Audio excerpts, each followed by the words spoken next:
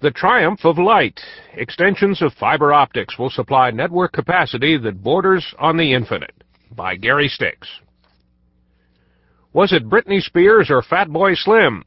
The network administrators at Kent State University had not a clue. All they did know last February was that Rockefeller Skank and thousands of other downloading hits had gotten intermingled with emails from the provost and research data on genetic engineering of E. coli bacteria.